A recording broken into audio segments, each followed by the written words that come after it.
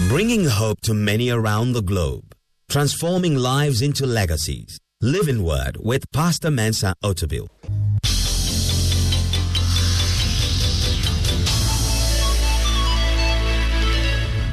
And now, today's word. I started teaching on the principle of gathering, and I said it would be a 4-part message, and it is a 4-part message, and this is part number 4, and it is my concluding part in the series of the principle of gathering.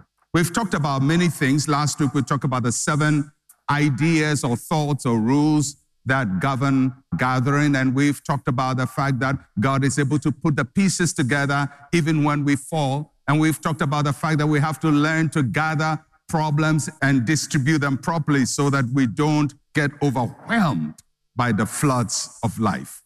So today, in part number 4, I'm going to look at the subtitle, Reaping What You Did Not Sow.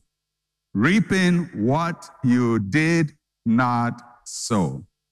You know, because many times when we talk about gathering and reaping, we are always talking about you reap what you sow and so on and so forth. But there is another part of it, and that's what I'm concluding with, reaping what you did not sow. And so we're going to start from John's Gospel, chapter 4, verse 37 and verse 38. Now, Jesus is speaking, and he's speaking after he went to Samaria, met the woman at the well, and his disciples came and saw him talking to this woman and engaged Jesus. And in that discourse, Jesus said these words that I'm about to read. John chapter 4, verse 37 to 38. For in this, the saying is true, one sows and another reaps. I sent you to reap that for which you have not labored. Others have labored, and you have entered into their labors. So I didn't make up the title, Reaping What You Didn't Sow. Jesus was the one who said it. That there are moments when that happens. The natural law is that you reap what you sow. But there are moments, historical moments, prophetic moments, when you don't reap what you have sown. And there are 2 implications to that statement of Jesus. The first one is that God can give you a harvest that you did not labor for. God can help you to reap what you did not sow in a positive way. And Jesus told his disciples, you are reaping what you did not sow. He says, others have already labored and you have entered their labor. In other words, you are benefiting from their labor. And perhaps when Jesus said it, he's telling his disciples that the reason why you are successful in ministry is not just because of you. Other people have labored ahead of you. And probably he meant John the Baptist, who came ahead of him and worked so hard. Jesus himself thrust his ministry on the credibility of John the Baptist. And then there were the Old Testament prophets who prophesied about the coming of Jesus, but never saw it. So they labored. But the disciples were the one who met Jesus. Isaiah never met Jesus. Jeremiah never met Jesus, although they spoke about him. So there are moments when God can give you a harvest that you did not labor for. You didn't work for it, but God gives it to you. I believe all of us at one level, we are beneficiaries of things we didn't labor for. I believe personally that one of the reasons why God called me into the ministry was because of my mother. And she prayed. She was a very strong Christian, a praying woman, and prayed. And I saw later, after she had died, her notebooks and her Bible and things she had underlined and written the names of her children. And I got to understand. Looking at me and who I was, there was no way I was going to do what I'm doing, except that somebody labored and I entered into her labor. And each one of us reap what we did not sow. Sometimes it's the prayer of your parents, prayer of your grandparents, prayer of other people. Today we see churches springing up all over Ghana, but there were people who sowed the seed, missionaries who labored, and many of them did not see this result. Some of them didn't even have 10 people gathering to hear them. I think of movements like the Scripture Union, which did tremendous work that preceded much of what we are seeing today. I believe that the effect of Christianity in Ghana today is largely due to the work of Scripture Union, because they went to the secondary schools, went to the universities through GAFES, and most of those people never planted churches. They didn't have congregation, but others have entered their labor. So where you stand today, God has something for you that is not a result of your effort. So we gather where we have not labored. That's the first implication. The second implication derives from the first.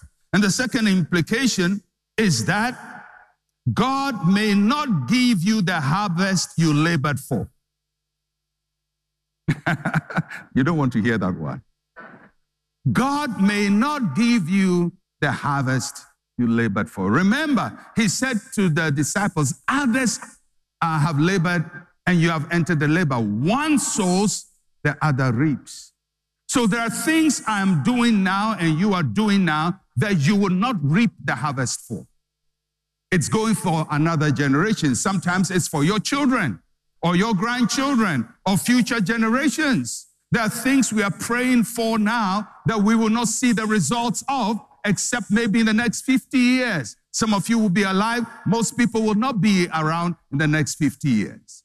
But then God will answer the prayer in the next 50 years. So don't get discouraged when you don't see the harvest of what you have sowed, because God sometimes transfers the harvest to another generation. My mother never saw the fruit of her labor. She never saw me become a pastor. She never attended my church, but she prayed for it. So sometimes you pray for things and you don't get the harvest. Somebody else is going to get a harvest. Whichever way it is, in the principle of gathering, remember, God is going to give you things you didn't labor for, and God is also not going to give you things you've labored for. And there are things you pray for, things you're believing for, things you expect in life, which will not happen in your lifetime. It will happen in another life. And I'm going to show you how it works in the Bible very soon. And that is the principle about not reaping what we have sown. And why is it so that sometimes we labor and we don't reap, or others labor and we reap from them? It's because God is eternal. God is not bound by the time limitations we have. God is timeless. We are time-bound. I was born a certain time. You were born a certain time. You went to school a certain time. Your life is following a certain calendar time. God's life, if we can put it that way, has no calendar. So when God is working, he's not working on the same terms that we work. He is eternal. And because he's eternal, his purposes go across generations. God's purposes go across generations. He promised a redeemer to Adam and Eve after Adam and Eve had sinned. He promised them a redeemer. As a matter of fact, he said to the woman, the seed of the woman shall bruise the head of the serpent. When Eve had her first child, Cain, she actually thought this is what God was talking about, that Cain is going to be the one who is going to break the curse. Unfortunately, Cain worsened it. The promise is to Eve, but she was not around when Jesus came, because God works across generations. When we are dealing with God, we are not just dealing with your time work. You know, many times we want God to do it right now, right now, right now, right now. God, do it now. I need you, Lord, do it now. Many times he does things in our time, but a lot of times he doesn't do it in our lifetime. Eve is an example. He didn't see it. And because God is eternal. His purposes go across generations. We human beings, when we plan, we do short-term planning. Most of us, our plan is for today. Every day we take our diaries or whatever, we write to do. I have to go to the bank. I have to withdraw some money. I have to make some investment. I have to call this one. I have to do that. To do. And you keep ticking. To the end of the day, you realize, okay, I've done much of my to-do. Some people go beyond daily to-do and do weekly to-do. This week, I'm going to do this. And some people do monthly. A few people do yearly. Even when it comes to companies, businesses, they do probably 3-year, 5-year, 7-year plan. Rarely would you find people do more than a 10-year plan. Ghana had a 20-year plan we call Vision 2020, and when 2020 came, there was no vision. There's no vision. Lord have mercy. So many times we make short-term plans, but God doesn't make short-term plans. Of course, there are things he does in the short term. He can say tomorrow about this time, and in 24 hours, things can change. But sometimes he can say tomorrow, and it's 1,000 years. God's tomorrow is very, very God. It can be 1,000 years, and it can be 24 hours. And because God works across generations, he uses different people across generations. He uses different people across generations. So sometimes for something to happen in the scheme of things relating to God, sometimes for something to happen, he's going to work across generations with different kind of people. And I've put together just a few of the kinds of people God uses. The first people are what I call the planters. The planters. They begin an idea, they sow the seed. They begin it. Like Abraham, he's a planter. God said to him, leave your father's land to the land I'll show you. And he left. He was the original visionary of Israel's future and also of the future of God's people. A planter. And sometimes in your family, you can find people who are planters who thought way ahead. Maybe 100 years ago, you later discover your grandfather or your great-grandfather bought some 2,000 acres of land, 10,000 acres of land. And at the time he was buying it, it was all bush. And he bought it, and later on, other people will come and build on it. They are planted. They are originators. And many times in our lives, we are planters for other people. And there are people who are also planters for us. Planters are originators. Then the second group are what I call the waterers. Waterers are those who come, they don't plant, but they water. They keep the plant alive. One of the big tragedies of life is that many times all of us want to be planted. We want to be originators. We want to be the one who started and finished it. And so when we come to meet something that has been started, we don't water it because it's not our plant. And one of the tragedies we have for governments in our part of the world is everybody wants to start and finish. I was the one who did this road. I was the one who did that building. I was the one who did this. Of course, the voters are narrow-minded, so they also think narrow, and the politicians are following the voters and thinking narrow. But how can a nation or a people or a family make progress if nobody plants? Or if everybody plants?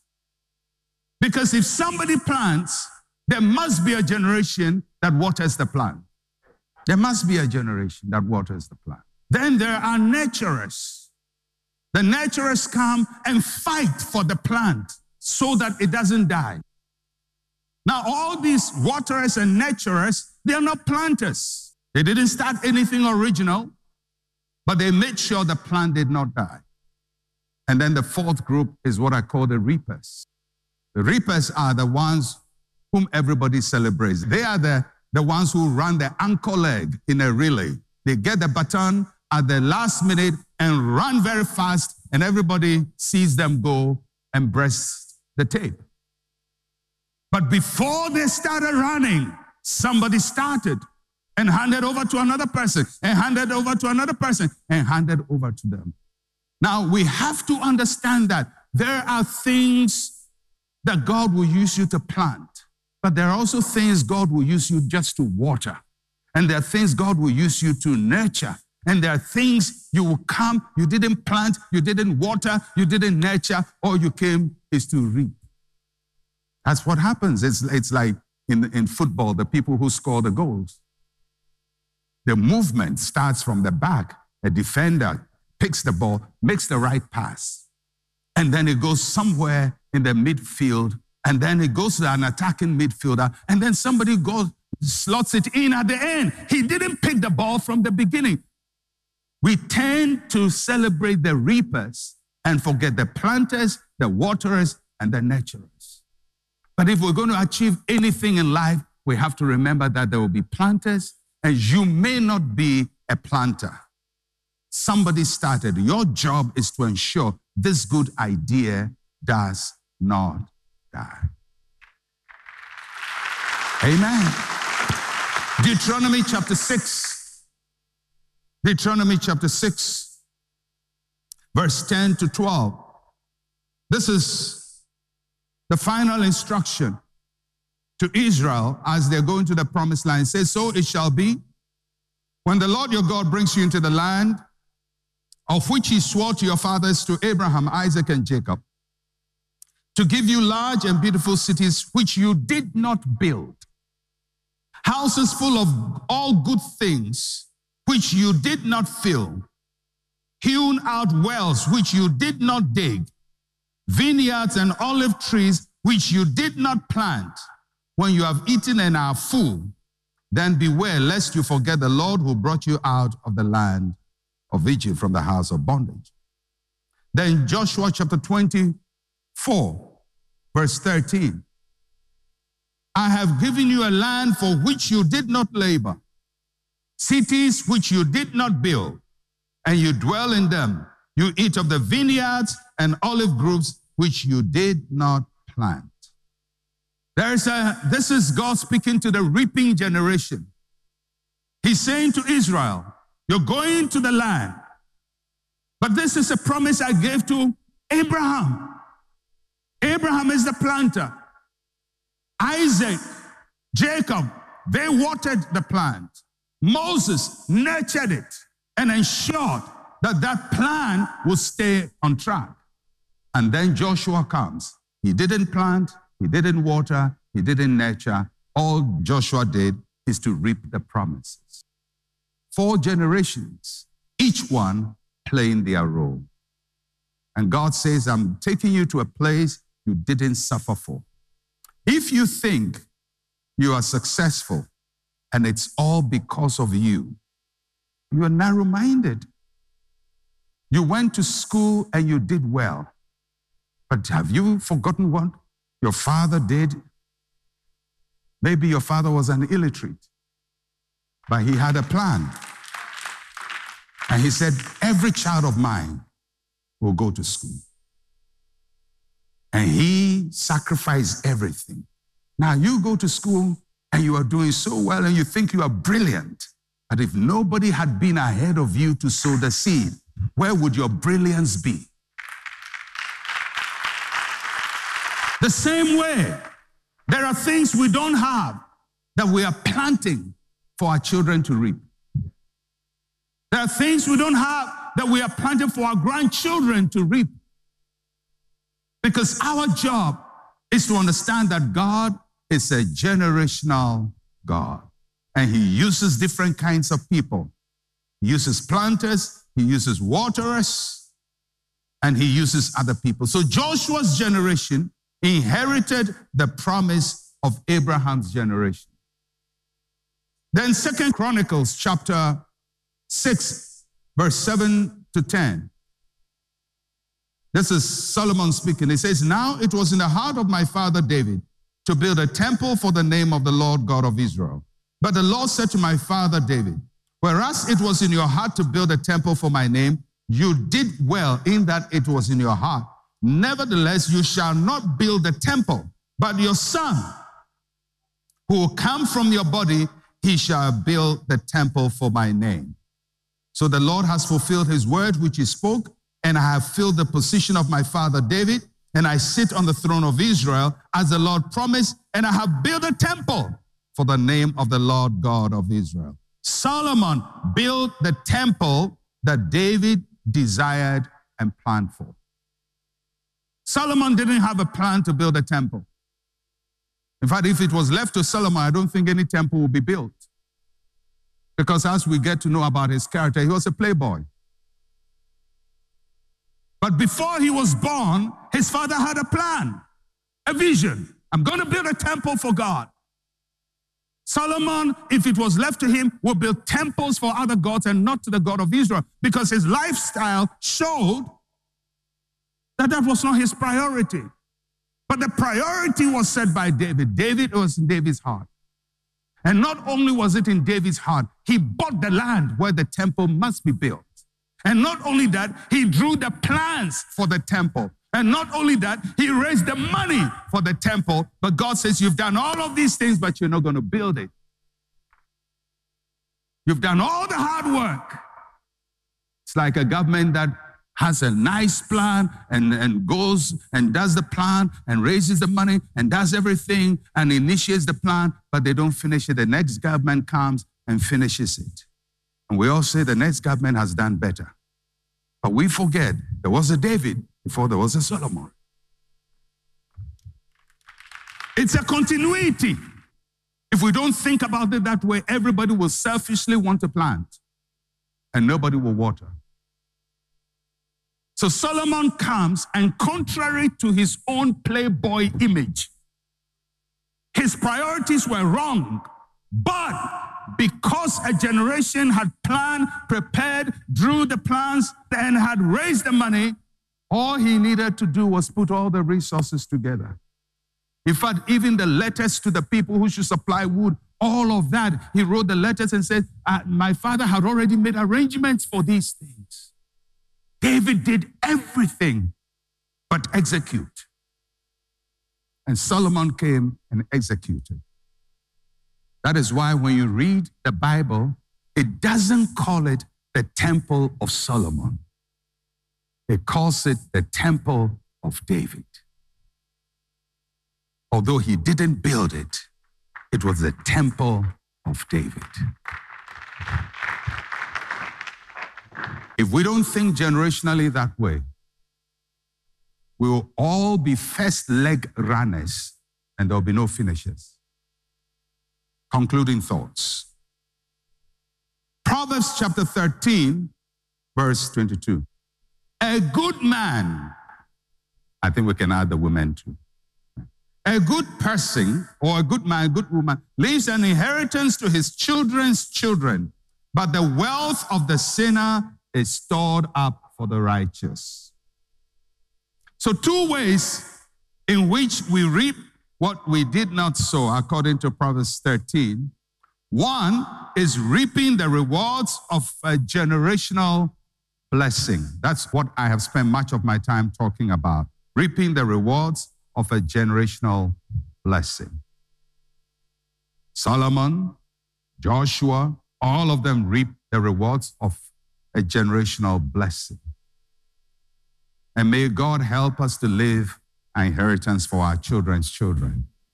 And if you don't have any biological children, leave an inheritance for your nephews and your nieces. And if you don't have nephews and nieces, leave it for the church. Yes. Wouldn't it be nice for somebody to say, listen, I'm leaving this inheritance, ensure that every child who comes to this church will have a good education. And I've endowed their school fees to infinity.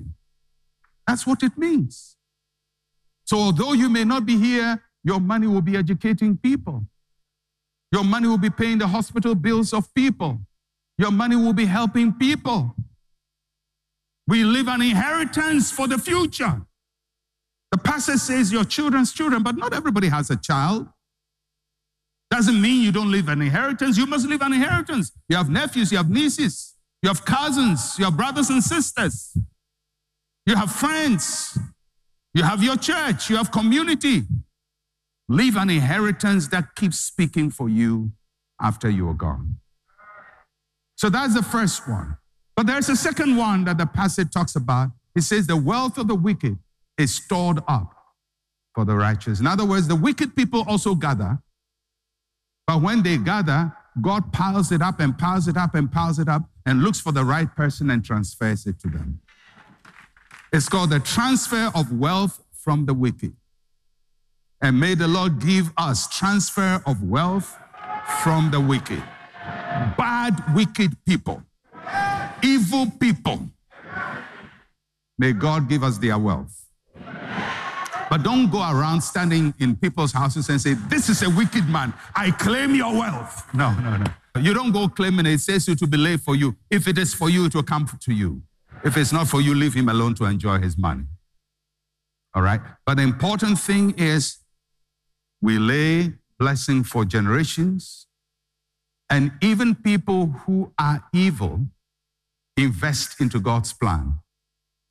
Because money they didn't intend for righteous cause will end up being used for righteous cause. Money has no moral value. The money you have today, if you have money in your pocket, do you know who had it before you had it? Maybe the last place it came from armed robbery. And there you are holding the money. Does it mean you are an armed robber? No. The money came from armed robbery, but it's in your pocket. And you can now use it for righteous cause. So sometimes people may even acquire money from a wrong source, but God can find a way to use that money for a righteous purpose. The wealth of the wicked is stored for the righteous. So, as we conclude our series, God is able to give you what you didn't labor for. And may you get cities that you did not build, vineyards that you didn't plant, furniture that you didn't acquire. May God give you transgenerational blessing, transgenerational favor, transgenerational opportunity, transgenerational impact. May it be upon you, upon your children, upon your children's children. May God raise up planters for you. May God raise up waterers for you. May God raise up nurturers for you. May God raise up reapers for you. Wherever you find yourself in this continuum of God's blessing, may you walk in the fullness of the blessing of the Lord. And beyond that, may you live a righteous life. And may God see you as a receptacle for the wealth of the wicked. So that when wicked people plan and do evil, and they gain by evil, God will find a way to transfer that wealth to you. May you be an inheritor of wealth, and may money in your hand do good. Wealth in your hand do good. Wealth in your hand change situations. Wealth in your hand be a blessing. In the name of Jesus. And Father, we pray that each one of us will be worthy of your blessing, will be worthy of the inheritance you give to us, that we would not waste the opportunities that you give to us, that we will be true gatherers of your blessing, of your favor, of your goodness. In Jesus' name, amen and amen. Let's celebrate the Lord, everybody.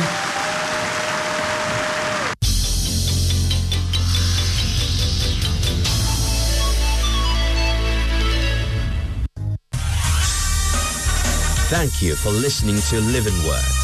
To interact with Pastor Mensa Otabil, like his page on Facebook. Follow him on Twitter @Mensa Otabil. Email otabil@centralgospel.com or call +233 302 688 000. I'm just fine with Fifi Folsen.